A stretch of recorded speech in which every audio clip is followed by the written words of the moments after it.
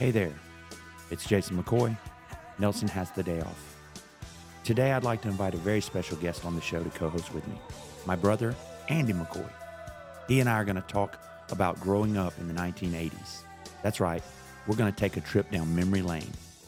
Won't you join us? I'm so glad you're here, and I can't wait to explore the science of nostalgia with you. Later in the show, we'll have a research scientist to give us more insight into what he's doing in his laboratory at VCU in Richmond, Virginia. So sit back, buckle up, and hang on as we take a trip down memory lane.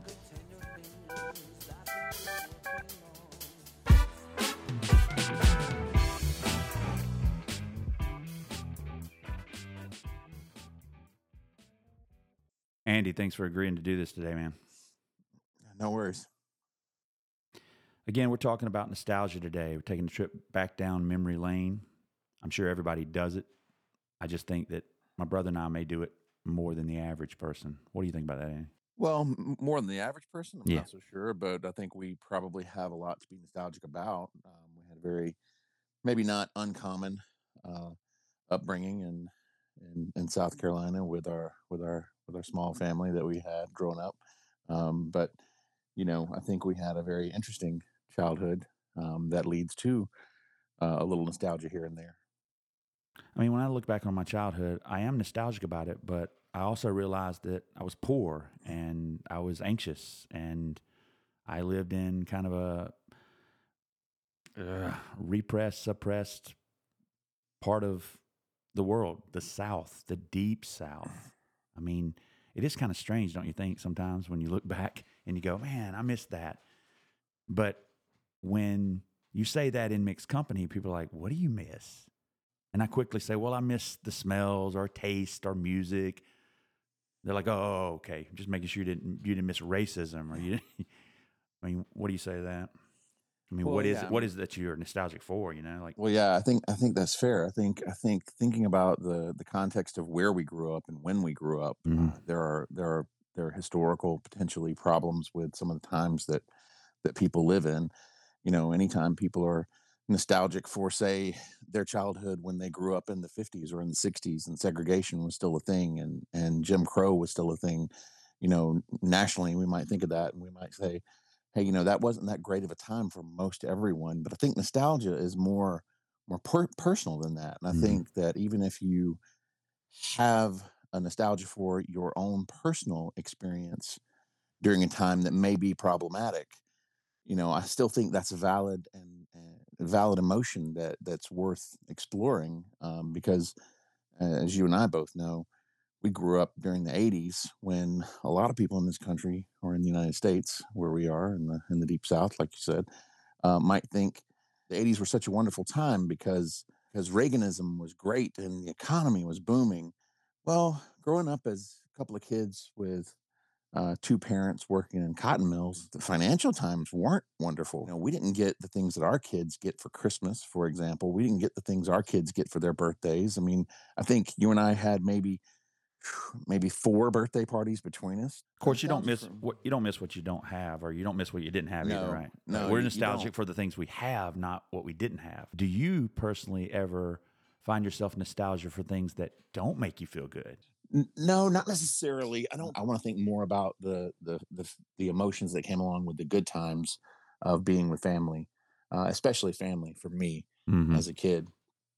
For the audience who are listening today, Andy and I were together with our families for Christmas, or actually a couple of days after Christmas, he came to Wilmington. And the last night he and his family were here, we just sat around in my living room and just played different songs from the 80s, mostly country for some weird reason.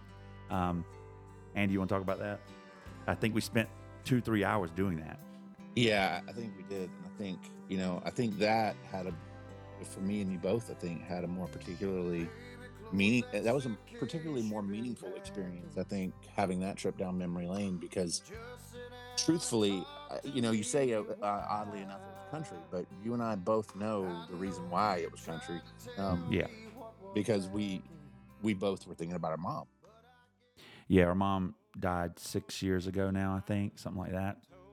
And she no doubt was a country music lover, specifically those country musicians from the 70s, 80s, maybe some into the 90s, but mostly the 80s, which were the formative years for both Andy and I. I was born in 72, Andy born in 76. So we not only spent most of our childhood, but I dare say spent all of our childhood, at least as far as we can remember, right, in the 80s. I personally went to elementary school, middle school, high school, and almost college in the 80s. Honestly, I didn't find myself when I was growing up attracted to that kind of music. In fact, I probably made fun of it or thought it was lame at the time. But that's something I noticed with nostalgia as I get older, that I look back on things much more fondly. It could be something like peas and cornbread. It could be warm milk. It could be black coffee. I never found those things attractive when I was a kid, when grandpa or dad was eating or drinking those things. But today, if I have a chance to eat some milk and cornbread, I'll do it, and do it with great pleasure. Absolutely. I mean, growing up, I remember we would go to our grandmother's house, and in her bathroom, Mhm. her husband Bob, who Yep. we never referred to as our granddad because No. he was our grandmother's second husband, but Bob had all the aftershave lotions in his cabinet. I remember as I got older, I started finding out about, and this is kind of a silly thing. I started finding out about safety razors. Like, oh, I started to shave my face with a safety razor, which instead of buying the 5-bladed, transformer, I bought a safety razor with one blade and started Hmm. shaving with that. And I started reading about aftershave and why people used it. When I bought the aftershave, just a wave of emotions came over me because, gosh, this was just like going back to my grandmother and her husband Bob's bathroom when I was 6 years old, and could I don't smell need all some those fancy smells. cologne to And tell me and I'm a and man. now when I I shave use skin and I bracelets, put this smells great, aftershave on, it but it also actually cools and tones my it, skin. I Elicits a feel positive I emotion. feel This is I very feel a sexy, strange connection don't you think? to my Original childhood and cooling in a blue. very positive way, because even though that's an innocuous kind of memory, right? Hmm. There's nothing positive, nothing negative about it. Right. It's just a memory of a simpler, more innocent time for me Yeah. personally, that allows for me to have a very calming, very positive outlook on life, because it's just something that is very safe, is Yeah. what I would say. That's very interesting. I mean, you bring up the fact that it was really Bob, our let's call him step Step grandpa, grandfather. that we Yeah. always called Bob. That was kind of odd in that he didn't talk very much. He was kind of a quiet guy. My grandmother basically dominated him. He just went to work, came home, and basically did what she told him to do. So we didn't really have a relationship with him, right? Again, kind of neutral, didn't like him or dislike him.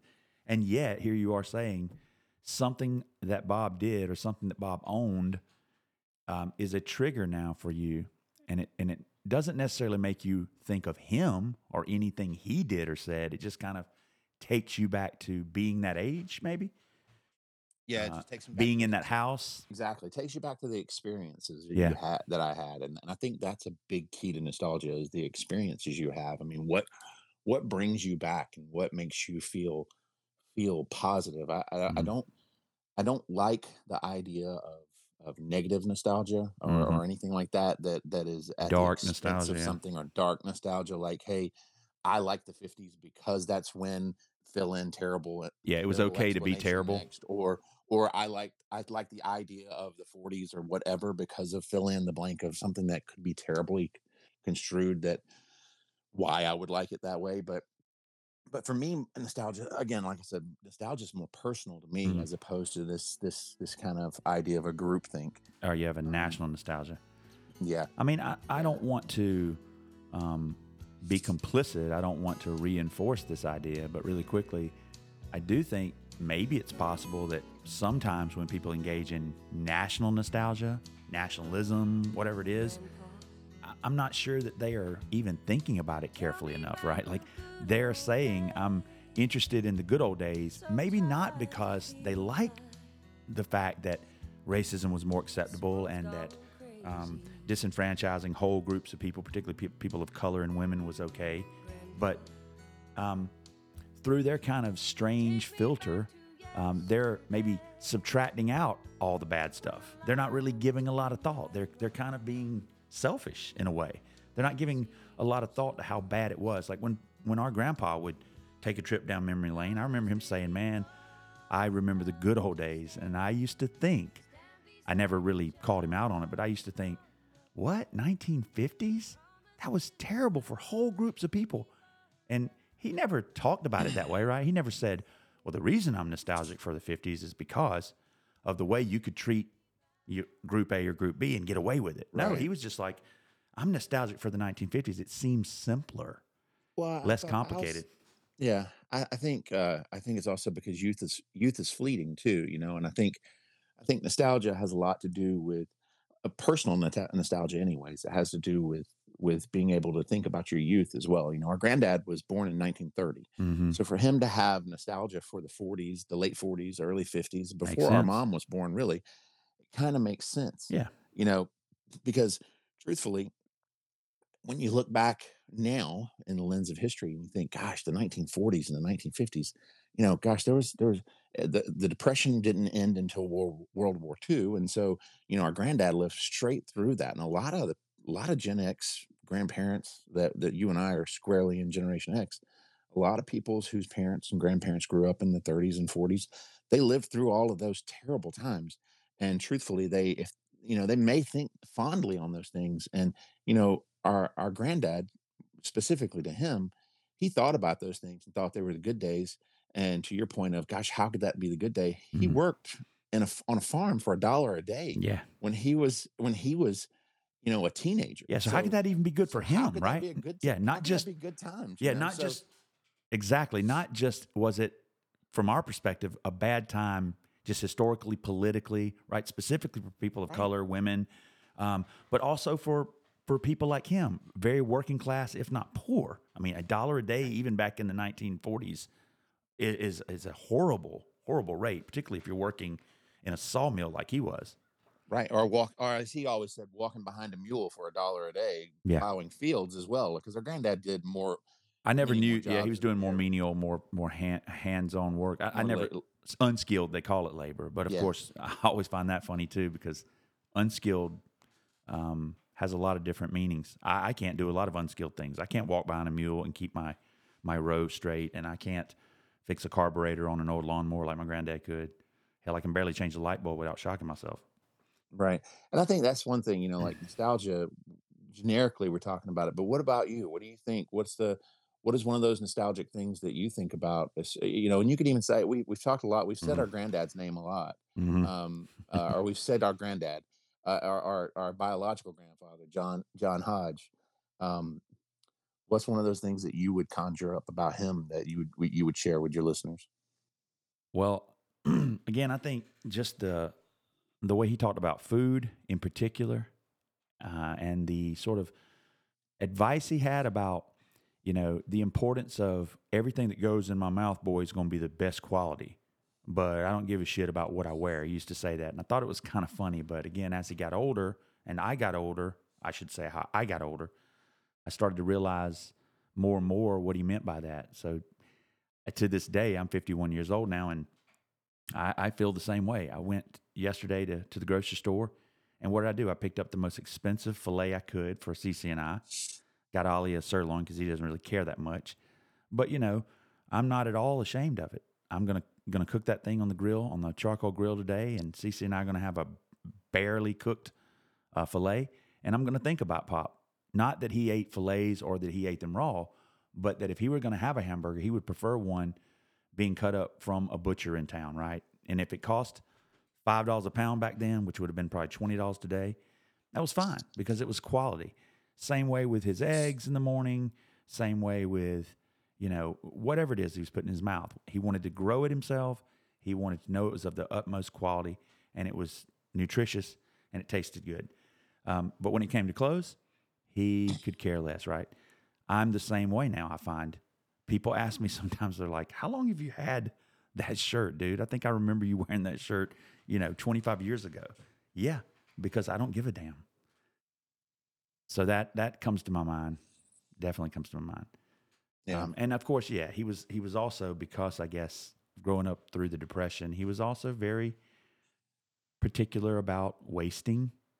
He was particular about cleaning your plate, being resourceful, being careful about throwing things away that might be of some value later. I find that that's definitely inside me, either genetically and or environmentally. I do the same thing. I can't go on a walk with my family without rumbling through someone's yard waste, right? The other day, I'm walking by with the dogs and the kids, and I'm like, ooh, what's this pile? And my neighbors had a couple of old, a Are you couple of looking for old, buried treasures? yeah, a couple of old shelves, right? And I just started immediately thinking what I could do with those shelves. Where could I put them? Could I put them in my home office? Could I take them to school? Could I give them to somebody? Could I Right. refinish them? And Right. then they also had a mirror. And I was like, ooh, that mirror, I could clean that up and put it in Oliver's room. He'd have a mirror like Cece. Yeah, That's exactly the way Grandpa was, or it's Papa. funny how now we have to have actual mass campaigns for reduce, reuse, recycle Yeah, when that was just standard. kind of second nature to our grandfather and his generation probably. The idea of just, I mean, gosh, you still have, I know you still have furniture that you found on the side of the road that you refinished and Oh, use on a 100%. daily basis. 100%. Um, Similarly, I still have furniture that he gave me that, heck, He who found knows on the where side of he the road. got it from. He probably found it on the side of the road. I don't know Hmm. that he bought it. But yeah, he definitely was he was frugal in almost every facet of his Hmm. life. But he was never afraid to work hard for what he had, and he was never afraid to, he would pay what it cost whenever it came to food. He was Yeah, happy to pay what it cost for food, but he would, if he could buy a pair of shoes from someone for 50 cents, he sure would. yeah. Um, And not yeah, to turn this into a, let's focus too much on this episode about our grandpa, who was an amazing man, and I don't mind doing it per se, but I do want to say one more thing about him. Um, do you ever think, as nostalgic as he was about all kinds of things, friends, family, especially as he got older and older, he wanted me to look people up that came to his mind that maybe he hadn't thought about or had remembered in a while on yeah, my computer machine. He used to call my phone my little computer. He wanted me to look it up on that computer. He meant the internet, and he wanted me to find people and find numbers and try to help him get in touch with them. But one thing he didn't do ever, and I know you know this, is that he didn't get too sentimentally attached to anything, right? Like he wasn't a pack rat in that sense. Like, he had a lot of stuff, don't get me wrong. He had a barn full of junk. He considered himself a junk man, like, Fred Sanford from Sanford and Son. But he didn't get real sentimental. He would sell anything, no matter how long he had it, no matter what his relationship was with it, right? Mom used to joke about, not really joke, she used to be upset about a few things that Papa had borrowed, air quotes, from her, right? yeah, The yeah, handle on on an old Victrola that she had, he wanted to borrow. yep. And he ended up selling that probably with an old Victrola that didn't have one. And a chainsaw I think my dad had. He wanted to borrow it, and before you know it, it's gone. It's gone. It's gone. In fact, there still is no handle for that Victrola that I can see within my line of sight So right yeah, you now. still have it, right? It's I have it. Yeah, Yeah, and it is sentimental to you, and you couldn't put a price tag on it. fairly, but I mean, at the same time, it's a piece of furniture at the end of the day, because it's an old phonograph type machine, but it's a piece of furniture that was from around 100 years ago Hmm. now. But would I sell it? No, No, probably not. But if not it for the were same price Papa would. not for the same price he No, would have, no, no. no. To steal a quote from people today, I know what I have. Um, you you know, I mean, and our granddad, he knew what he had too, but he was happy to, like you said, he was happy to let it go. And that's an interesting thing, because nostalgia, you normally think of having emotions toward those things, and where our granddad, he really didn't. He was really pretty mentally healthy when it came to viewing the past. He Right. That never, you sentimentality know, wasn't really the same. right, even though he looked back at the past fondly, I don't think he would have traded it or gone back to it. And I think that's something that's an interesting kind of dynamic with nostalgia as well, that, and this is where I think it can get dark, right? Yeah. That Would you go where back? people try to, when they're trying to recreate the conditions of the past, which I've long since, well, first of all, to answer your question, no, I would never go back. I Hmm. would never go back, because I fully believe, I would say this was from I heard this from a teacher. I think we both had him in not land, but at Piedmont Technical College. Um, gosh, I cannot remember his name now. He taught English. He had a beard. Chuck Um, McDonald? yes, yes. Chuck He McDonald. always I remember Chuck McDonald, and he always mentioned in at least in my class, he talked about how there's no better time to be alive than right now. And Absolutely. he always talked about how, he would never go back in time, and he was a product of the 60s.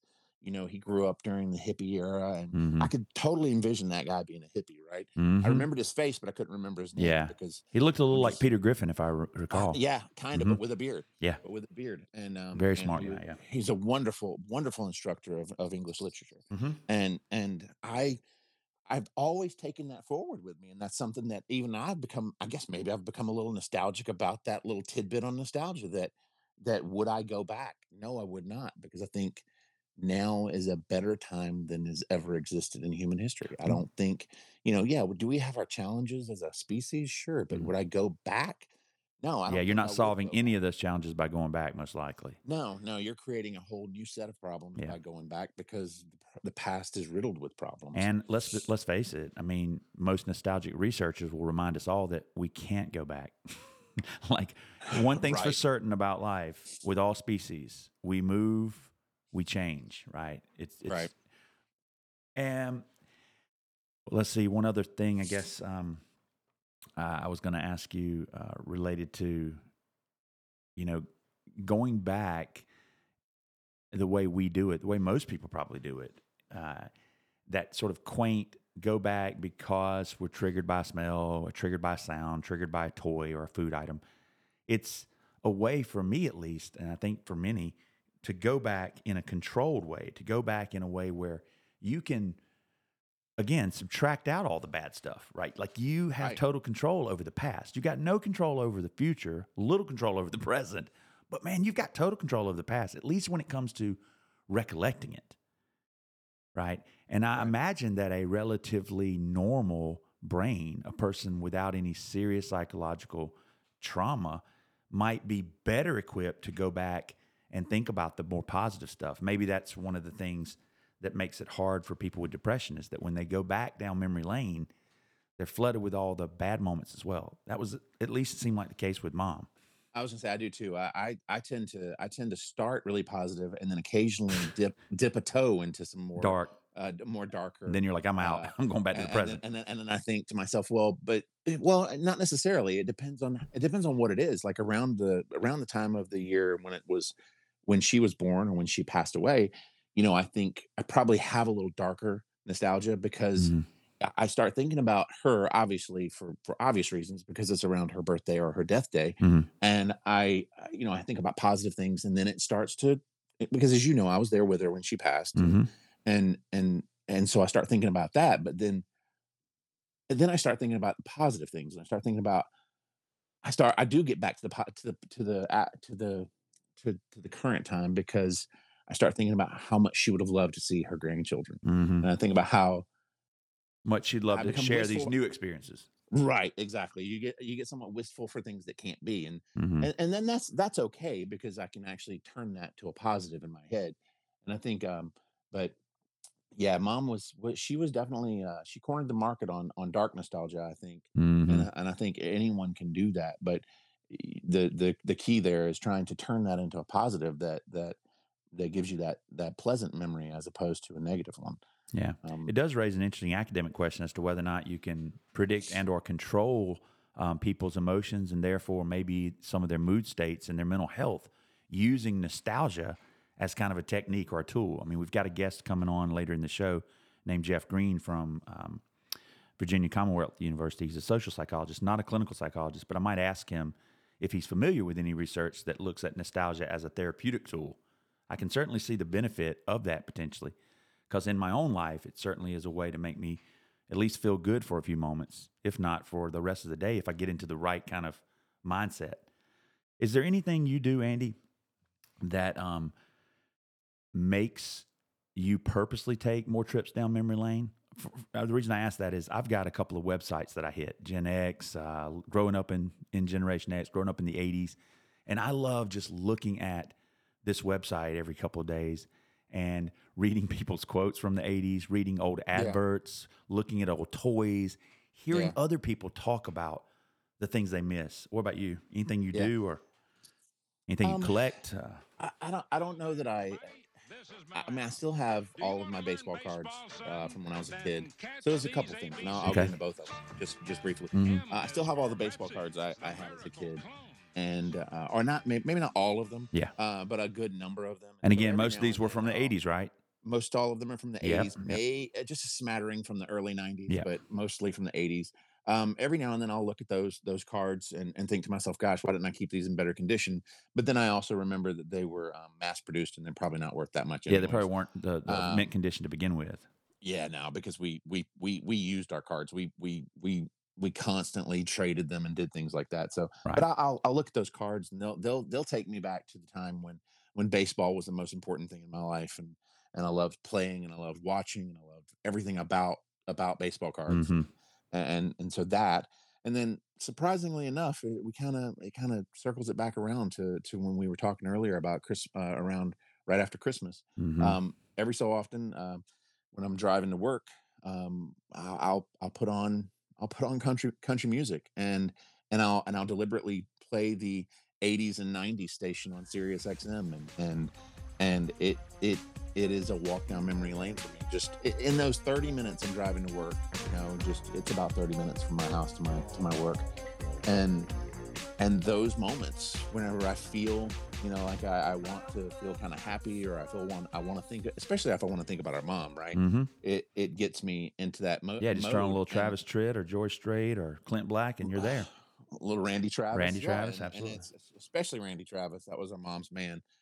She loves some Randy Travis, and so that'll get me, it'll get me going, and you know when we talk about dark nostalgia, it's one thing to get dark and to feel bad, but it's another thing to have that sentimental nostalgia that I have for our mom, because it's, even thinking about her death, it's never a bad thing, even though it's painful, even though it's sad, even though it makes me want to cry, even all these years later, it's still a good emotion for me. Like, Right. I'm not ashamed to think to myself that 7 years on since she passed, it can still make me cry to think about her, Right. because that means she's still with me, and it means she's still a part of my life, and I'm Absolutely. grateful for that. Yeah. Well, let's take a moment on that note, man. Have a little break, and when we come back, let's do a little thing I'm calling rapid fire. Sure, let's do it.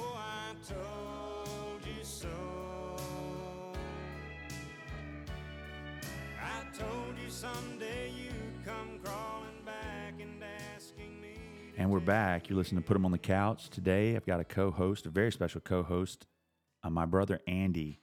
Both of us grew up in the 1980s, so we're taking a look at nostalgia. So, Andy, the show is called Put 'em on the Couch. For those that don't know, I'm not even sure if my brother Andy knows. It's kind of a play on words where we kind of adopt from Freud this idea of putting people, putting things, putting experiences on the couch and analyzing them, talking about them, interpreting them. But it's just a metaphor. The truth is, I don't actually think what we're doing today has anything to do with Freud's theory, but nostalgia, as it were, does kind of remind me of what Freud called free association, right? Where he would ask a question or give a one word prompt, and then somebody would say what was the first thing on the top of their mind. So I want to do that with you, if you would. Yeah, let's do it. All right. So Sounds fun. if I say, from your childhood, what either stands out most or what sort of exemplifies your childhood smell? Oh, smell, Yeah. man. Okay, so bread, Greenville Street Elementary School bread, bread Really? baking in the cafeteria. So walking in, or I you can smell it from the hall, probably. You could smell it in that, and go into lunch. Remember walking down those hallways, those wooden hallways to the Yep. lunchroom down at the end. Yeah, that bread, I can remember that smell. I don't even know if I know that smell anymore, but that is a smell that is kind of tattooed on my brain For me, it's as a kid. the wood heater. It's like Yeah, kind of a yeah. mix of cigarette smoke and oak or pine, and yeah, it's maybe even a little bacon. I remember that I used to go to my friend, your friend too, Luke Wren's house. Shout out to Luke if you're listening, man. Luke used to love the way our house smelled, and I used to be so embarrassed because it was cigarette smoke. It was a Smoky, wood heater, right? I smoky. thought it Yeah, was, I thought yeah. it was terrible. But Luke I remember him saying, "Man, I love the way you smell. I love the way your house smells. It smells like warm. It smells like bacon." As I think back on my childhood, I can think about that smell, and it actually, I don't know, it harkens me back to, yeah, sort of a cozy, simple, warm, both psychologically and physical time, being around the wood heater, being around the stove that warmed our little 800 square foot house. Yeah, there's a lot of memories around that wood stove, so Mm-hmm. I can see that. I can, Mm-hmm. I still we have a fireplace in the house, and I occasionally burn some wood Yep. for my kids, and that smell Right. doesn't trigger me because I guess maybe I still burn wood here and Yeah. there, But but you think you're creating your own probably for your family, for your kids. hopefully so, Yeah. hopefully so. All I have is a little gas insert, and I have to admit, man, I would prefer having the wood. I'll I ask you, miss that wood stove. would you trade it for gas for the convenience and the cleanliness of gas? No, Yeah. when I bought this house, one of the things the realtor told me, she said, "Oh, they have the fireplace. It can be converted to gas. You're They've like, never burned a fire in there." And I thought to myself, no, thank that you. thing's getting a fire in it this winter. Yeah. And sure enough, I burn wood in it. And then, I live in Georgia. There's not a lot of days where and in middle Georgia. So there's not a lot of days where we have really cold weather, Right. but when it comes, and it does, maybe a week's worth a year, I'll burn a little wood for my kids and just to have a little fire in the house just so they Right. can experience it. So, yeah, no, I wouldn't trade it. All right. Here's another one that's similar to smell. A food item can be any food item. Food item, Yeah. gosh, so many come to mind immediately. But man, probably lemon pie. Our grandmother's lemon pie, man. And again, That one's not our hard. actual grandmother this time. This is my grandpa's second As, wife. as close as you could be to a grandmother, Yeah, though, Mom and A. you know that. Man, her lemon pie was amazing. Almost everything she made, I could have you replaced that with rice that she made. Yeah. Replace it with insert any food item she made. Our mom, no. It took me a second. Mom's biscuits, maybe those are better Yeah. as an answer. I Yeah. mean, so many food items Hmm. come to mind. What do you think it is? Is it the taste that you miss? Is it? For mom's biscuits, to be Yeah. honest with you, I probably miss everything about them. Just when they were hot, Yeah. and you take that The way first they bite down, feel. the way they feel when you bite it, Well, and when they're really hot, and the warmth of the biscuit. This sounds kind of strange, and yeah. I don't know if other people have this experience, but I remember breathing in the heat of the biscuit. Hmm. I don't know if you had that experience or if you know what I'm talking No, about, but but I that's do just something remember the that I remember. versatility of some food items, particularly those biscuits. I remember the versatility of them, dude. Like, Yeah, right? Like, I could eat them hot. I could eat them warm. I could put butter on them. I could put jelly on them. I could put Spam in them. I could put, my we had it God, a with piece of pork spaghetti for chop. crying You out could loud. put anything in We them. she would make biscuits with spaghetti, and it was Absolutely. phenomenal. We Absolutely. didn't have garlic. We didn't grow up Yeah. eating garlic bread. We And then grew the up next eating just morning, right? If there were any left over, and there hardly ever were, yep. we could just split them in half, throw a little butter on, and broil them in the Uh, oven. All right, staying with this theme of food, what about a candy item from your childhood, especially anything that's been ooh, discontinued that you long for? I don't know if it's something that's been discontinued, but I do remember those little strawberry candies we used to get from the strawberry patch Main on Street? uptown Yeah. on the square. Yeah, I remember those. The little strawberry candies. They're still around. You can still Hmm. get those, but people associate them with old. For whatever reason, hard candies people associate with little old ladies' purses, but those were always good. I remember those Yeah. growing up. I Those just were remember going to the grocery store like Ingles, right? And they had a Brock's candy the candy bag. kiosk or Yeah, a big thing, and you could go and just start like grabbing yeah, candies. And I'm sure I ate and some they of those absolutely before. yeah. I ate some of those before they were even paid for. I'm not even sure if we ever paid for any of them. Yeah, I know what you're talking about. You would get them with like a scoop. They were the bulk. It was the Yeah. bulk candy area. Yeah. Yeah, they don't have those anymore. I don't No, know you've why. got to go to a Yeah, novelty candy shop or an ice you'd cream have shop to. in Myrtle Beach or something to get that kind of Yeah, stuff. yeah, and then they're behind the counter and they're gonna have to scoop them for you and weigh them Yeah. out, and you're gonna pay Yeah. for Then you might as everything. well just be buying razor blades in the store at that point. Right? What else? Toy. Toy, all Star Wars, all of the Star Wars guys were Anything big. Star Wars. Anything Star Wars, we had the little, yeah, all of them, every one of them, and not because of how much they're worth now, but just because how much fun you and I had playing with them. Yeah, mine. It's kind of strange. Star Wars was definitely my wheelhouse in terms of growing up. Right, I feel like I was the perfect age for Star Wars, and you were a little bit young, but you grew into loving Star Wars as much as I did. But then, honestly, He-Man for me, I don't know why, but I was Really? getting a bit older by the time Oh, I He-Man know were. why. I But know why. I love the thought of playing with He-Man. Every time I see Yeah, things, yeah, was it the yeah. TV show, do you think? No, no, I don't think it is. I think I'll just go ahead and let your listeners in on something. It Okay. was you scaring the absolute shit out of me with one of the characters. That's what it was. Mantenna. That's it. See, you knew exactly what I was talking about. You scared the shit out of me with that guy, and I don't know. It was I don't know just what it was because I about. was no, You no. were It was 4 or only 5, and I was no, screaming, no. Mantenna. Exactly. It was because I don't remember how it happened, but I'll embellish and just make up a story right now, Right, and it as you're sounds apt like to it do, was. yeah. I do think it was. We had the bunk beds Right. at one point, and I think I was on the top bunk, and I was playing, and you snuck into the room and had the guy in your hand and got into my face real And fast, screamed. and it jump scared me, Yeah. and it scared the shit out of me. Yeah. So maybe Yeah, that in could psychology, we call be that classical emotional conditioning. I think that the could be father it of because behaviorism, John B. Watson, did that allegedly with a small child named Little Albert, right? He made Little Albert fear things that little kids shouldn't fear by yeah, pairing that object, like a fluffy white rabbit, with a sudden, surreptitious, loud sound. Like one yeah, of his assistants like struck a metal pipe against the wall and yeah, scared Little Albert. So from that point forward, yeah, he was a little nervous around yeah. anything white and fuzzy. But just to be clear, I'm not afraid of the character Mantenna. No. It was just a situation where you scared me with the He-Man Yeah. that I think may have Maybe I enjoyed that too much. and yeah, I think maybe it invaded your psyche Yeah. and now you just remember He-Man really fondly. But Well, I the mean, Star Wars for me, because I think because of our relationship and mhm. playing with Star Wars together when you were the big brother and you were playing with your Star Wars with me. Because if this had been a conversation with our younger brother, I would have said, and you remember these toys, Mask.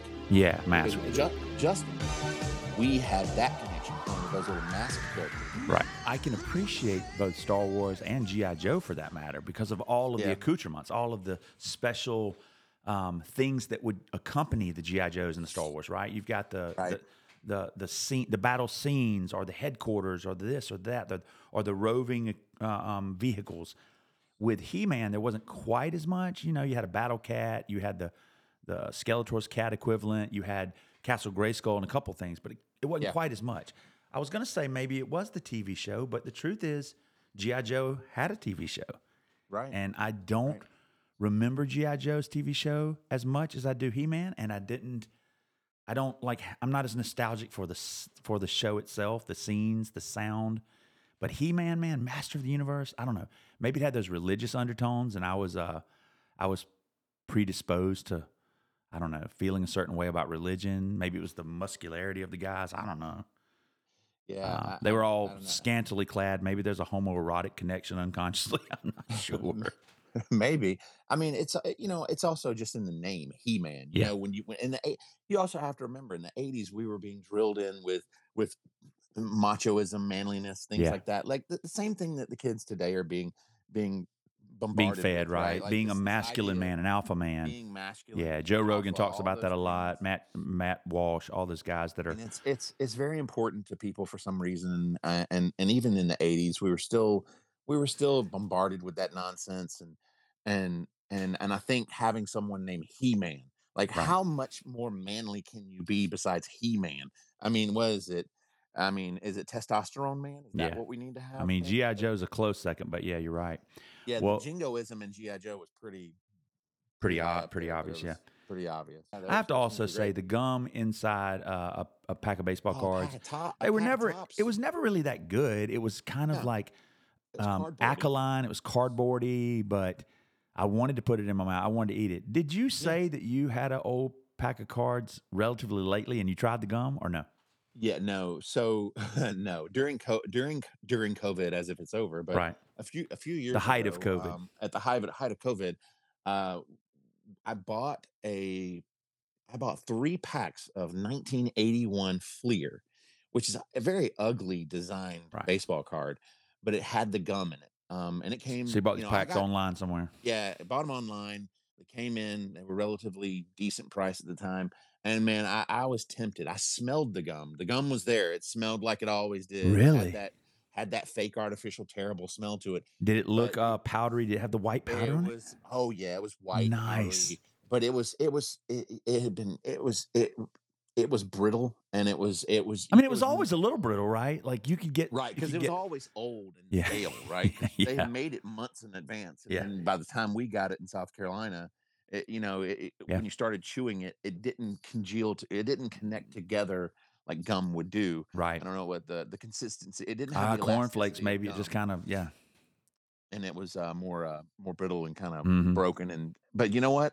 There was nothing better than opening a pack of baseball cards and getting that gum and No. chewing it, and then finding out you had a Don Mattingly in there. No, exactly. No, I think about the gum in those cards. I also think about Big League Chew, the stringy Big League Chew, making Yeah, it. You know, they still make they that. I still think. do. I think they Nice. still have I that. didn't know if it'd be any good. I mean, I'm kind of like Grandpa Papa when it comes to that. I think that when I do try something that seems to be a remake, it just doesn't seem the same. And I didn't Yeah, have the heart to tell him back in the day. It's dude, you've changed, right? Like right. Your when taste buds have you changed. taste buds, you are a completely different person. So I know that if I Right. were to get Big League Chew right now, even if it's the exact same recipe, it would probably taste different. What else do I have? I was going to ask if there's a special song that sort of reminds you of the '80s. I can think back to the songs that I loved in the '80s, but I don't think there are any. I don't have a go-to song for Mm-hmm. nostalgia on the '80s. I don't think.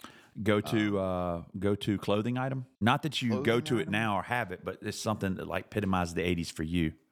Ball cap, probably. I think wearing a baseball hat. It's something about it that it just reminds me of being a kid and wearing a cap and going to play Right. baseball and going to the Dixie Youth baseball field Yeah. outside the high school. Oh, when you say that, it reminds me of those corn dogs and those fries, man. I can smell them and taste them now. Absolutely. Especially the ketchup they use. For some reason, it was just better than the ketchup It was today. special. It Yeah, was special special. ketchup. I don't know what those folks back there cooking made it with, but it's love, I guess. Yeah. Tight roll jeans, maybe for me. Fat laces in my shoes. Oh, I know. I can conjure up sort of the sound, the smell, and the sight of the white polish. Right, the little squeegee white polish that looks like a bingo dauber, and it had a Oh little yeah, yeah, yeah, felt yeah. or a little sponge on the end of it, Yeah, and you could yeah, press it against your shoe, your white shoes, right? Whether you had a yeah, Sahi or Nike or Reebok, and then you could just paint those things back white. yeah, yeah. And I by the way, it remember looked those. awful, but yeah, I remember I'd get them dirty or scuffed, and I could use that little dabber Just and paint it. paint them back white. Just paint it. Yeah, Just paint definitely. them, right? Yeah. I mean, I remember. Eh, when you say that, thinking about the heck parachute pants in the early Oh '80s. I yeah. remember wearing those to elementary school, having some parachute pants with all the zippers on them. Mm-hmm. I'm not talking about hammer pants. No Those are parachute. different. Those Yep. are later in the '80s. Yeah, the parachute pants were Which we tighter. also had those. They were tighter. Parachute pants are tighter. That's right. Yeah. And then we did have some hammer pants later on in the later in the '80s too. Yeah, yeah. But man, you could do the members only jacket. Oh You yeah. could do definitely Reebok high tops. I think everybody was wearing those back in the day. Yeah, I think I had a pair of pump high tops as well. Just high tops in general. Nice. Oh But yeah, you squeeze the occasionally tongue, would right? The get, top of the yeah, tongue, it and it had pumps up the sides. had the little orange basketball on the tongue. Yeah, and they weren't $200 like the Air Max are today either, ladies and gentlemen. Mm. I mean, they were expensive, but For the '80s, they were expensive. If they were $80, that's kind of like $200 now, or mhm. probably more. Who knows? I don't know the exchange rate of from the '80s to now, or what inflation would cost. But Yeah, I don't know if fashion was at its heyday in the '80s or not. I think every generation looks back and thinks that their generation's sense of style and fashion was better than it probably was. So, any friends that come to mind, or anything we used to do with friends that comes to mind? I mean, I think oh man, that's the more yeah, obvious thing that we've missed here today. yeah. I mean, you mentioned him. He was one of our best friends growing up. Was Luke? Luke Yeah, and I used to play.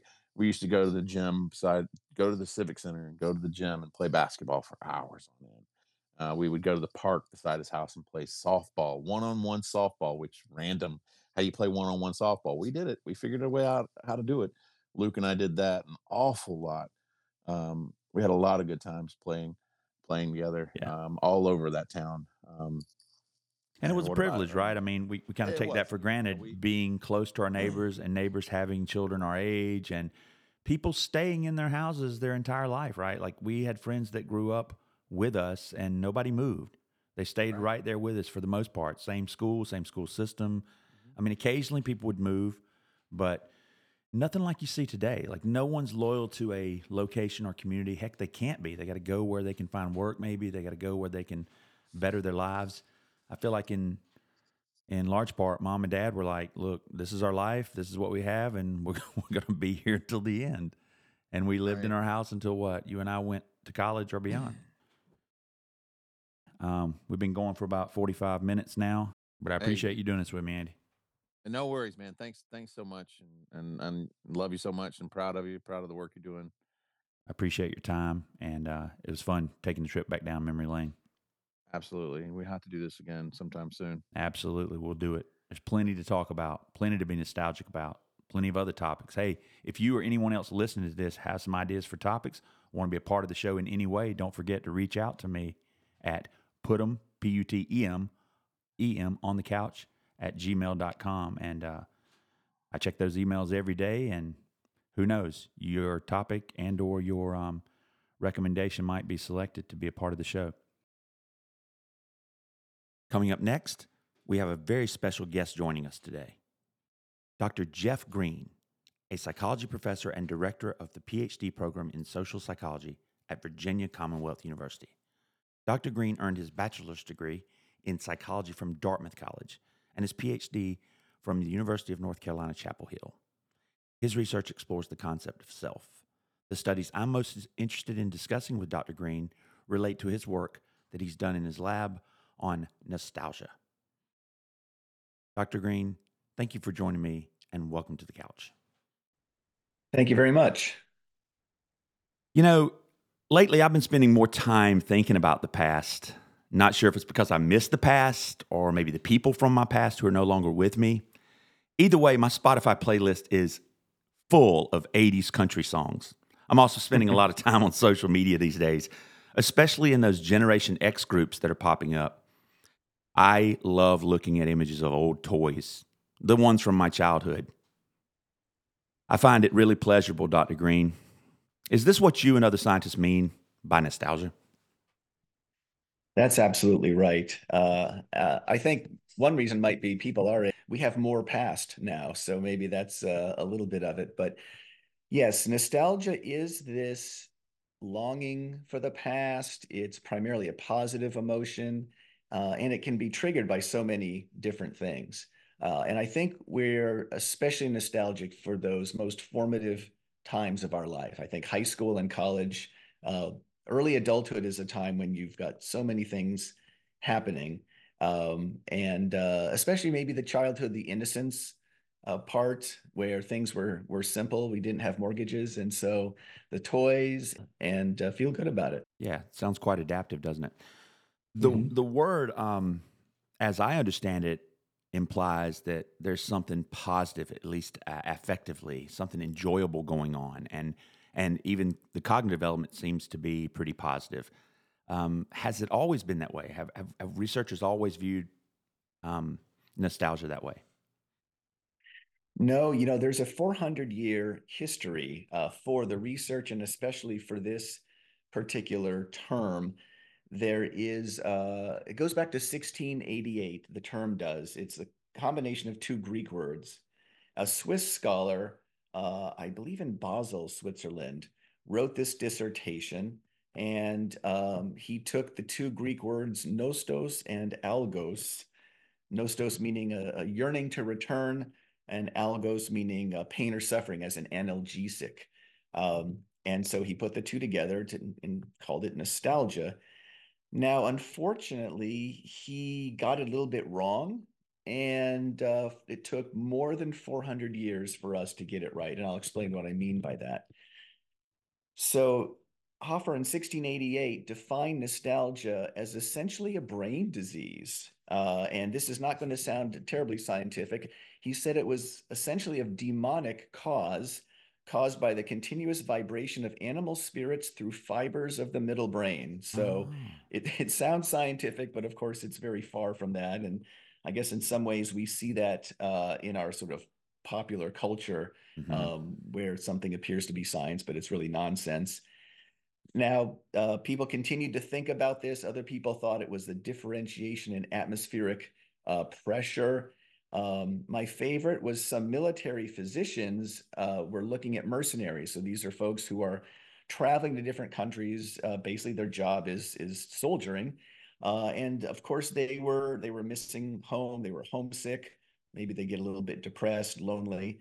And these physicians in Switzerland suggested that it was the unremitting clanging of cowbells in the Alps. Now, I've been to the Alps, and you do hear cowbells a lot, but I managed to escape without serious brain damage Hmm. personally. So this continued, and again, not any real scientific research until a tiny bit, maybe 80s, 90s, 2000s, but this was mostly clinical psychologists, and so they continued to think that nostalgia was negative, that it was associated with loneliness, and therefore it was kind of a dysfunctional emotion, perhaps a denial of the present and living in the past. So if you imagine the extreme versions of what we were talking about, somebody who just is, all they're doing is playing with their childhood toys and listening to 80s music, rather than facing the present. So it wasn't until around, I think the first good paper was 2006. Now I'm a little biased because that good paper was uh, written by my ex-advisor and my ex grad school office mate from graduate school. So I went to UNC Chapel Hill in the late 90s, and my advisor and I left about the same time, and he went to the University of Southampton, and he was having coffee or walking with a clinical psychology colleague and was talking about how he missed life in Chapel Hill. We had a very uh, communal and social group. Uh, as you know, we social psychologists tend to actually be social. And, then they had all these transitions to England. And the clinical colleague basically said, well, that's a negative state. And my advisor, Konstantin Sedekides, said he disagreed. He said, but I feel primarily good. I mean, nostalgia does have that bittersweet component, Hmm. but I like to think of it as two shots of happy, one shot of sad. And Nice. dozens of studies show that people do sometimes report, this wistfulness, missing friends, a longing to return, but mostly they'll feel good. So that inspired him to start the research to try to understand how do people think of nostalgia, how often do they experience it, etc. And so, less than 20 years later, there's been this explosion of research, particularly in his lab, and then maybe half a dozen years after the first few papers, I went to him saying, "Listen, I think I'm 99th percentile personally on trait nostalgia, so uh, let me in." And now we've got probably a dozen papers together, and probably three or four or five of my graduate students also have been working in nostalgia. Interesting. Now you said trait nostalgia. Is there a measure for that? Is there a survey or some sort of assessment that one could take to find out how nostalgia prone they are? Yeah, absolutely. There's a few. I think the best one is by these Southampton researchers called the Southampton Nostalgia Scale. It's just 6 or 7 items, kind of asking about the frequency and intensity of these nostalgic experiences that people feel from day to day. But certainly, like a lot of psychological constructs, like anxiety, it can be both a trait. In other words, you're kind of a predisposition, which varies from person to person, as well as a state, where almost anybody could feel nostalgic at a particular setting, such as walking the halls of their high school or going back to their university campus. Now, do we know how frequently people on average experience nostalgia? I think a few studies have suggested a few times a week. Okay. Now, of course, it's not a normal distribution. Some Right. people are much more frequent. Other people might report, just a couple times a month. But almost everybody, I think it's the vast majority of people do experience it at least occasionally. Do we know, speaking of personality traits, do we know if there are other things that people who experience nostalgia have in common? For instance, people who maybe experience it more often than others or more intensely than others? Do they have similar personality traits? Are there generational components, mood states? Do we know anything about the characteristics that might sort of classify? That's a good question. I don't think there's anything that really stands out. So, for example, I could be wrong, but I don't recall strong correlations with any of the big five Hmm. personality traits, for example. There may be sort of a small positive correlation with extroversion, Okay. but that research is sort of escaping me at the moment. Hmm. Um, I think people who are higher in attachment avoidance Okay. might experience it less. They certainly benefit from it less. So as we talk about the benefits at some point, um, kind of a related question is there anybody that doesn't really seem to extract some of these psychological benefits? And almost everybody does, except for people who are pretty low in attachment or pretty high in attachment avoidance. Yeah. Now, when you say psychological benefits, what are you talking about there? Just that good feeling again, or is there something more, some larger benefit that we're getting from Yeah, it? yeah, it's a lot more than feeling. Certainly, there is that sort of a mood component. Like I said before, sometimes there's positive and negative emotions, or typically there is. The more we rehearse, we probably rehearse and focus on the more positive elements as we are continually reconstructing our memories. But also, as you know, we have this great psychological immune system where the negative events in life, even the really serious ones, we are able to extract meaning and life lessons and just realize that we're different people, but we're sort of different people that we got where we are today even because of those negative experiences. So I think all of those converge to help take away some of the strongest negative emotions from at least some of our more painful past. But there are a number of states. In fact, there are a couple papers on the motivational properties of nostalgia or how nostalgia is a resource for the future. So it's this interesting state that we're sort of drawing on our past and that helps us in the future. So I'll list a few of these. Hmm. I think two of the biggest benefits, and these tend to mediate other benefits, are social connectedness, feelings of social connectedness, Okay. and feelings of self continuity.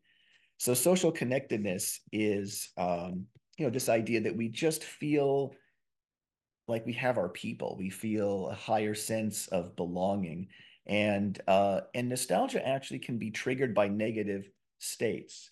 So going back to that Mm. story, I guess I didn't really get into the details of why people got it wrong for 400 years. They were looking at a correlation between loneliness and nostalgia, or homesickness and nostalgia. And they were thinking that that was causal, that maybe nostalgia was the cause of these negative Oh, they had the arrow emotions. backwards, probably, didn't they? Exactly. It turns out it's backwards because nostalgia is triggered by negative states like loneliness or even boredom. And Interesting. it helps to ameliorate, helps to kind of help us recover from those negative states. So you're Ah, feeling maybe a little lonely, isolated at a point in your life. You may be more likely to wax nostalgic about your college days or your graduate school days. That will increase your feelings of social connectedness and thereby reduce those feelings of loneliness. now I'm starting to put it together. I've mentioned that I am spending more and more time going down memory lane, more and more time listening to old country music songs, looking at pictures of old toys, talking to my loved ones, my brother Andy, about these very same things. Earlier in this episode, we wax on and on about our favorite toys and food and things that we miss growing up. And, you know, I have to say, as I get older, I feel more of a pull to do that. And maybe that's because I'm so overwhelmed in my life. I almost said wife, little Freudian slip there.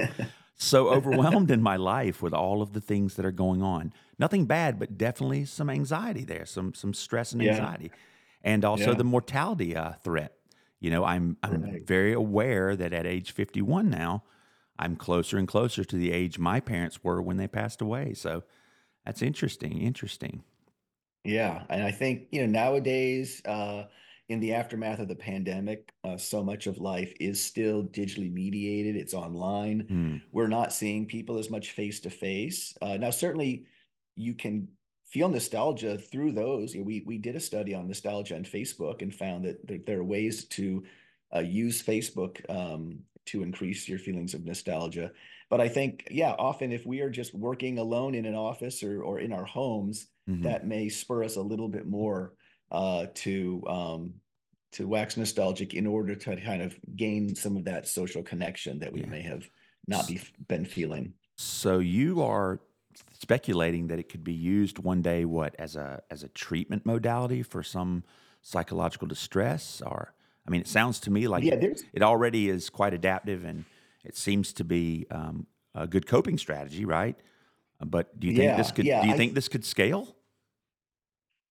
That's a good question. I think there may be some ongoing research. I believe there was one paper looking at sort of older kind of retirement age or maybe people in old age homes and kind of doing a sort of a nostalgic manipulation to reduce feelings of loneliness. Because of course, if you have had your life uprooted or you've lost your spouse, Hmm. you're no longer living on your own. You may sort of have some of those more negative feelings. And so I believe there's a paper out there that found the benefits. Now, it's not a panacea and it's not this Hmm. enormous effect size. I wouldn't say like, oh, this is let's replace all the treatments for depression with Right. nostalgia We're not ready to throw out inductions. the SSRIs quite yet. Probably, but yeah, I think certainly there's few downsides to it. Yes. There's a number of other benefits, and that some of these benefits happen through social connectedness or through self continuity. So I like to think of these as some of the biggest ones. I think meaning in life actually would be another one. But self continuity, I think this is especially important in this day and age. Self continuity is this idea that it's the same self sort of going through life. It's a more coherent uh, life narrative. And you like me, you sometimes we go to high school, then we go to college, then we go to another school for graduate school, perhaps. My first job was 5 years in Southern California. And I went back there because I had a conference last weekend. And Mhm. again, I went back 24 years and waxed nostalgic with my former I colleagues bet. about starting this university. And so I think nostalgia helps us think back and somehow make connections, maybe see um, how we sort of change and grow and evolve through time. And so we do get a little bit more of a coherent story. Some days I think we wake up and like, who's the real Jeff? Will the real Jeff please Hmm. stand up? Was Yep. it the high school Jeff or the college Jeff? And life is too disjointed and the friendship groups are all different. But I think nostalgia maybe helps smooth the transitions and understand that we have this more coherent life journey as we go from stage to stage. So that's self continuity. That's another, almost always a nice outcome of feeling nostalgic, engaging in nostalgic revelry. Now, when I am taking that trip down memory lane and or being nostalgic, as you would call it, um, I know objectively, like if I'm being intellectually honest, I know that the time period, the events surrounding my nostalgia are not all positive. Yet, I feel like that's exactly the opposite of the way I experience it. Are we somehow subtracting out the bad parts of this? And if so, could that maybe be to blame for why so many people, particularly people who are politically polarized, will often say, I long for the good old days, right? I want to make Mhm. America great again. Even though most of us are sitting there thinking, well, when was it great? Uh, Right. Yeah, no, in fact, we did a paper on that, that looking at that populism, and I think sometimes we may think back fondly to a past that actually never was. And so it was, we can have these memory biases on a personal level, but apparently we can have them on a national level mm, too. You see in the news even today where a lot of people think the economy is in terrible shape. when it's far from perfect. But if you look at things like, the inflation rate having come down significantly, the unemployment rate is terrific, et cetera. Growth, productivity are up. So yeah, I think we can make these inaccurate judgments depending on the materials we're drawing from, and and those can be biased. Again, if it's media bias, or it can be just our own memory bias. Luckily, when it comes to memory bias, usually that's more positive instead of more negative. And so I think, like we talked about before, when you are simply thinking back, you're choosing what to think about. And so I think we're naturally drawn to the more positive things, or even the things that are, positive and negative, but then you are maybe even dwelling on the life lessons of the negative, or thinking about the fun. I mean, there are some specific events from my college or grad school that, I almost reflect back annually, and sometimes I think I irritate my classmates because I have this strange memory for dates. And so I'll think, remember back on, February 27th, 25 years ago, we did this, and I'll do this, I'll send the same text a year later. And I think the nice thing about those stories, and so this may be true of your discussions with your brother, is there may be a little more, bias in the sense of inaccuracy. As you're talking about those child events, you may be spinning some of the stories a little bit away from accuracy, but just more fun and more entertaining.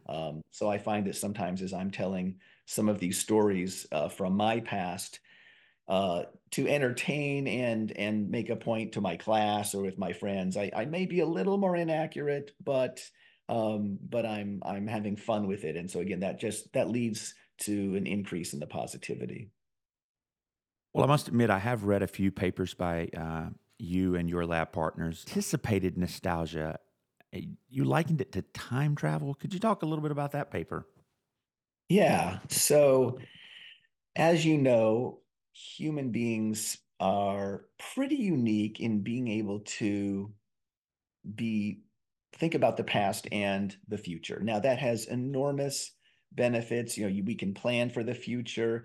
Going to college, revolves around making sacrifices for 4 or 5 years, less income, but you're thinking ahead to, more options, maybe higher income as a result of your degree. So we engage in all this mental time travel. There's a lot of downsides if you are just worried so much about the future, a lot of this anxiety or this regret about the past. And mindfulness is this almost seen as this panacea, like, well, we need to just be in the moment, be sort of less evaluative, and engage in less time travel. I think that's absolutely true. But at the same time, this thinking forward and thinking back can have lots of benefits too. So anticipated nostalgia is particularly complicated because it is thinking ahead in order to think back. So it's almost like the Back to the Future of cognition in a way. Oh, wow. And so let me maybe elaborate with some examples. If you are in a powerful moment, a holiday, a vacation, sometimes you are in the moment realizing this is special, and I'm going to think back on this and want to enjoy it. So you may pay more attention to the details. You may take pictures, things like that. My daughter, thankfully, is used to the fact that I will take pictures, every Thanksgiving, every Christmas, every vacation, and then I will make a book. We went to Paris, and I did a little photo book. We went to London, I did a photo book. Um, Valentine's Day was yesterday, so we did a selfie where we had some red clothing and stuff like that. And so anticipated nostalgia is sort of thinking, yeah, this is a special time, and it's wonderful because it's like you're drawing from the memory banks. You're able to extract out from the memory banks without a loss of principle. to use a financial analogy, I guess. Yeah, yeah. And so one question we had as we were doing research on anticipated nostalgia was, well, could you actually be losing something about the present? In other words, if you're less in the moment, are you savoring it less? Are you noticing less? And it turns out that that does not seem to be the case. In fact, it was the opposite. In other words, people who had more of a sense of this anticipated nostalgia. So imagine a graduation. Hmm. Some people are just going through it. Other people they're a little bit more taken by the momentousness of the event. And so, they're looking around, taking the mental pictures, taking the actual pictures as well. Turns out the people who were feeling more anticipated nostalgia felt more savoring. And then in the future, they were actually more nostalgic about that event. And so they had kind of more material, so to speak, with which to enjoy feeling nostalgic later. So it's thinking ahead about thinking back. Interesting. That's an interesting concept. What about triggers? I know that some of the work you do in your lab or have done involves evoking this feeling of nostalgia. Could you talk a little bit Mm-hmm. about that? One in particular that interests me is the odor induced, right? The scent induced nostalgia. Personally, Yeah. I'm not nostalgic as often for smells as I am the way food looks in an image. I seem to be more Mm-hmm. visually inspired. And also, like I Yeah. said, the old 80s country music that reminds me of when my mom was alive and I was a kid. Um, Talk about, other sensory pathways, if you would. Yeah, there are a number of things that we have looked at. And yeah, we've broken down almost all of the senses. So I think the first paper was on music. That's particularly powerful. I wish I knew more about memory and music, Hmm. but I think we probably have tens of thousands of songs in our head. Oh, We may absolutely. not be able to bring them out of nothing, but if somebody starts the song, we know the lyrics, the guitar line, the bass line, the percussion. Sometimes we have all of Yeah. these things wrapped up together, Yeah, it doesn't take and much, does it? yeah, it can take us back. I mean, I can tell you a memory of Thomas Dolby's uh, blinded by science when I was in the car with my high school classmate Brian First driving to a basketball game, and he was singing that very loudly. And there's a number of songs. The Simple Minds' "Don't You Forget About Me" was Yes. playing as I was hauled off the bus by police officers in some rural part of Peru, Wow, wondering yeah. if I would ever be seen again. Hence, the song seemed to fit. So That's an 80s I have a teenage couple. anthem for sure. Yeah, exactly. I have a couple of dozen of these songs. Like I remember this specific time and place, and I love that song. We don't really get satiated by some of our best songs, so I can hear those songs hundreds of times, and they still take me back. We then pivoted to, I think the next one that we looked at was the scents. I was able to get a bunch of these different vials of just kind of I forget what the term is. Essential oils type Yes, things. And yes. I think my lab rooms still smell like pumpkin pie spice or something. But yeah, we had a bunch of these and we had people, sample them and found out that many of them did elicit nostalgia. And then when they did feel nostalgic, they also felt more socially connected. They felt happier, etc. And Did it matter if they liked the the odor or not? For instance, if someone didn't like pumpkin pie, did it still trigger positive sort of emotions? that's a good question. I can't remember. Yeah. I'm sure you've got that Yeah. data. Right. Yeah, I'll have to go back and look at that. And certainly smells do seem to be particularly tied to memories. Hmm. The brain experts will talk about the olfactory portion of the brain being sort of right in the front there. It's kind of Yeah. a short trip from nose to brain. Yeah, no need to Um, go through the thalamus or anything like that. Right. But we also know that smell and taste are tied together, that we Hmm. can't enjoy coffee or chocolate as much if we don't have a sense of taste. So then that's another thing we looked at, and we looked at taste. In this case, we tried to control things. We can't bring pumpkin pies into the lab, so Right. we're limited, right? Sometimes we'll just ask people to imagine a situation. In this case, we use different flavored jelly beans, and that seemed to work. Mm-hmm. So we had some of that experimental control and then used a number of different tastes. And so same kind of patterns of a number of psychological benefits, increased well-being and meaning in life, social connectedness for these tastes. Some work we have going on right now in my lab is touch. So that was one of the few remaining senses left. Oh, And so wow. we are, it typically, when we've asked students, our participants are usually college students, Mm. what comes to mind? It's school supplies and toys. Yeah. So that goes back to maybe the first thing you said, whether it's Legos or GI Joe with Kung Fu grip. There's certain Yes. things, and what we might do.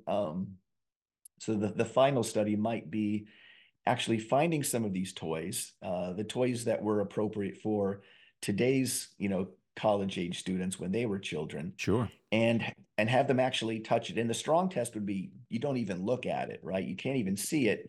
Right. It's in the You're dark gonna or be, inside a bag or something, yeah, right? you're gonna reach into a bag and feel a Lego, and then we're gonna ask you to What that report does. if that makes you nostalgic, Yeah. etc. Yeah. Yeah. So lots of senses, but we've also looked at things like social media. Um, I'm obsessed with fiction, reading fiction, and so I one of my students did their master's thesis on reading a new book versus rereading an old book. Oh, And rereading wow. one of your favorite books actually does trigger nostalgia. And then again, people feel more socially connected. They feel higher well-being as a result of reading that. And, that was just a 15-minute induction. We just had people bring two books, a favorite book they, have reread, and then a Mm-hmm. book they haven't read yet. And then we randomly assigned them to read one of those for 15 minutes. Maybe that's the problem with my undergraduates, trying to get them to read the textbook for the first time, huh? Right. Yeah. Maybe we should just assign the same book four times, and then on the fourth time, they will finally have read it. Right. Have you thought about the future of nostalgia? How social media, AI, virtual or augmented reality might sort of change things for you as a researcher, but also for me as just a layperson who likes to feel nostalgic? That's a fascinating question. I know very little about AI, Mm-hmm. but I can see two different pathways. On the one hand, we could continue down a path where we're kind of divorced from the past or divorced from reality. I'm sort of thinking about that Ready Player One scenario where Sure. we can live most of our lives in a computer game and not even be in touch with people face to face, or not even, interface with our real environment. Mm-hmm. Technology may be one of the best ways to help us get these sort of daily doses of nostalgia. And I do recommend it, based on what we know and the benefits, not just the emotional benefits, but these other states. I have a reminder set on Facebook to like look at all the things I posted on this day, previous years. So I've been on Facebook for 14 years, and Mm-hmm. so I can look back and see what I did. And so most days I will go back and enjoy those memories, and quite often share some with my daughter, especially if they're about her, Yeah. as a toddler or something. And then I have a Google phone, and so Google Photos probably 5 times a day just um, similarly shows me this is what you were doing on this day. But it also just pick random um, photos that I've highlighted or vacations or something like that. And so I click on it and I get 30 seconds of enjoying, that trip to Curacao with my friend Scott or something like that. So I think in many ways this could be used. And so sometimes when I give talks or teach on this, and then I switch to a more applied perspective at the end, I'll talk about, giving yourself some regular, even daily doses of nostalgia. On the other hand, because of what we know about nostalgia, I can see people using virtual reality and maybe AI enhanced virtual reality to actually experience nostalgia even more powerfully. So, you can imagine somebody curating pictures from college, pictures from their high school. My old high school has been torn down, but there's Mm-hmm. got to be lots of pictures in there. Absolutely. And you could maybe feed those in, and essentially, I can construct the old Concord Carlisle High School from these pictures, and then I can walk those halls. But then, as we were saying, I think you could really supercharge that via sort of this virtual reality AI enhanced, so you could one day maybe walk your high school, walk your college, and maybe populate it with people, with voices and faces Music, from art, yeah. there. I can see the graffiti Yeah, on the and lockers now, right? yeah, can you imagine that? Yeah, I mean, you can go back and open your locker using the same combination. We may have that Of course, I memory don't know if I'd maybe. remember the combination, but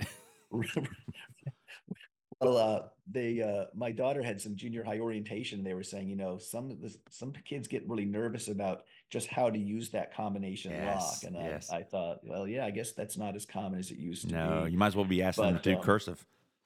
right, right. But yeah, I can't wait till Hollywood tackles this because, you could almost theoretically make personalized movies, right? You could Hmm. pay for somebody to give you your own rom-com, right? That lost love, that missed opportunity in high school. Well, now I can go back and she'll actually be interested in me, and you could make your own personal rom-com theoretically, I guess. But on the flip side, you could turn your high school, I mean, for some of us, our high school days were a horror movie already, but Sure. you could actually, you could turn your high school life into a horror movie, an adventure movie. Yeah. The sky's the limit if you Perhaps have the even right rewrite the script, inputs. make yourself the quarterback of the football team, right? That's right.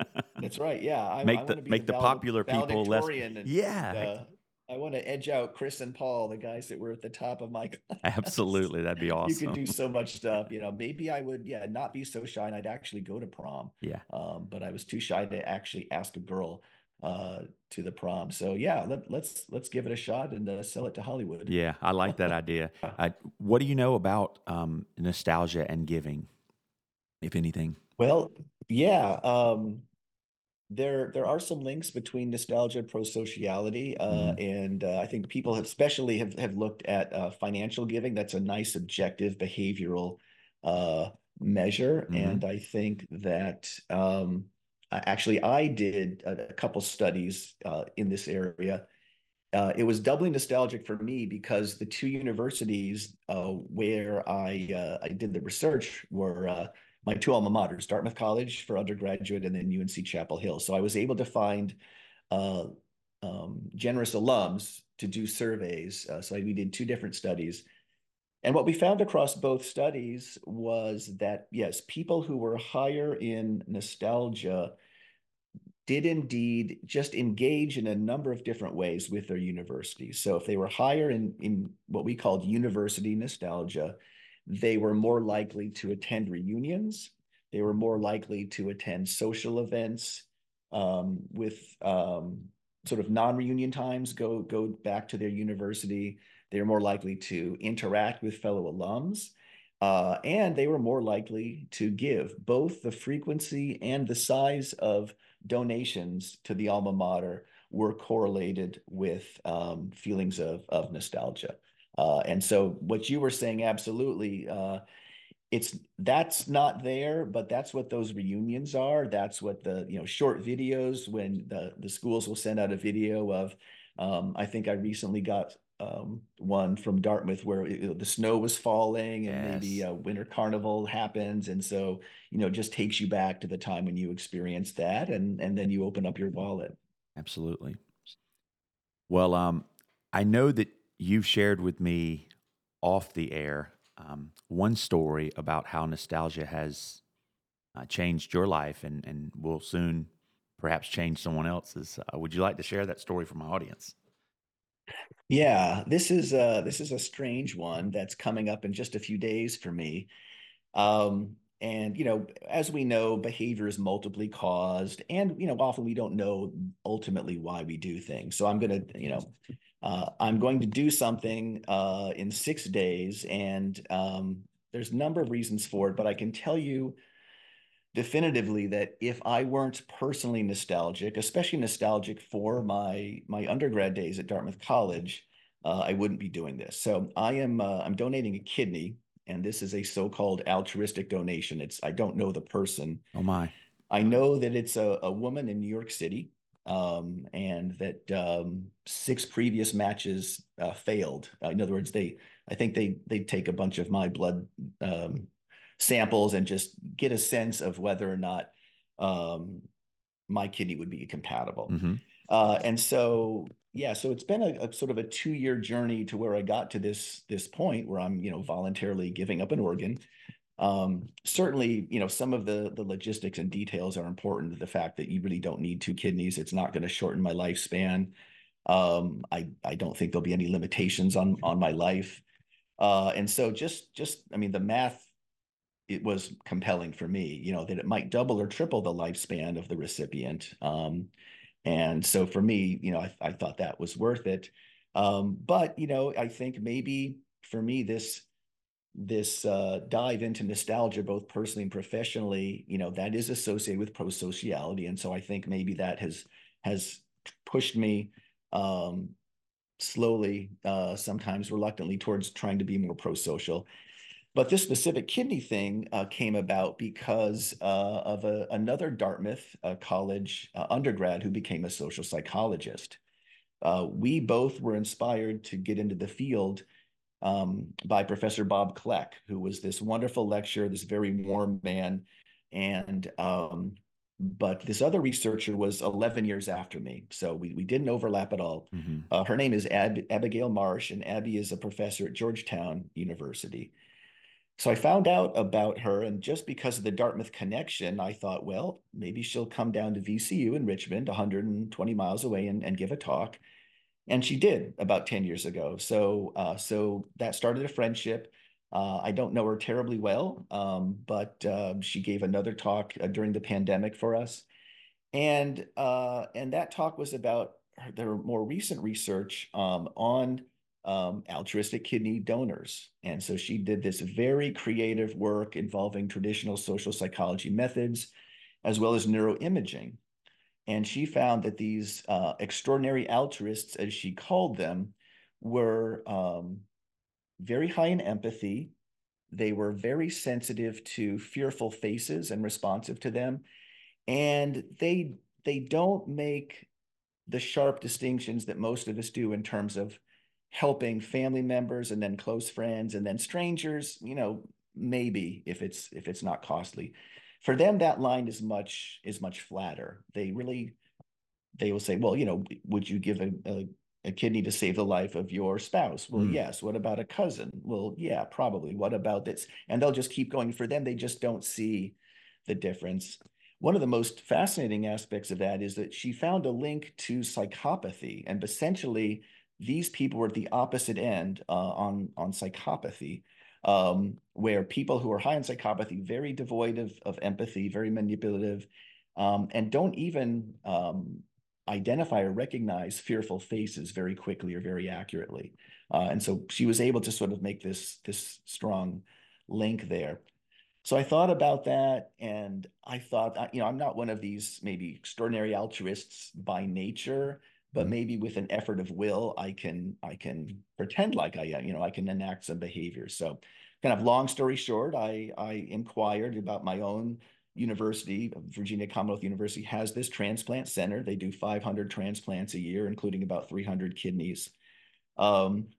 A lot of those are non-living donors, and among the living donors, I think it's maybe less than 5% are so-called altruistic donors. So I passed a lot of the tests. I had to wear a blood pressure monitor for 24 hours and lots of blood samples. I collected my urine for 24 hours. They didn't want it, but I just thought it'd be fun, actually. Nice. So I went through all these things, and then yeah, they started the process of matching me up, and often they have these very long chains, so because altruistic donations are rare, the typical thing is that somebody needs a kidney, they can't find a match among their friends or family, but there's a match in some other town, Sure. and then so that person's one person's husband donates to somebody else in another town, and then that person's sister then donates to the other person. Does that make sense? Right. So Right. Yeah. that's the simple chain involving just 4 people, but sometimes they have very long chains involving more than a dozen Oh, people. wow. The nice thing about these altruistic donations is it can start a new chain and allow a lot of flexibility. So I found out, like literally 2 days ago, I found out that, yeah, a woman in New York City is going to receive my kidney. Her husband's going to donate to somebody in Richmond, and then there's one more set of the chain. So there's going to be three recipients are going to get kidneys, and six of us in two cities are involved. And so it's this unusual six-person chain, or I kind of like the word family. I hope we'll get a chance to talk to someday, maybe even meet each other in person someday. That'll presumably happen after all these surgeries. But yeah, I got to the point where it it doesn't really feel like a sacrifice. It feels like a kind of a privilege to be able to do that. And so that if I didn't have such nostalgia for Dartmouth, if I didn't just reach out to fellow Dartmouth alums, assuming they will want to talk to me or come speak at my school, I wouldn't be here today. That's absolutely fantastic. What a great story.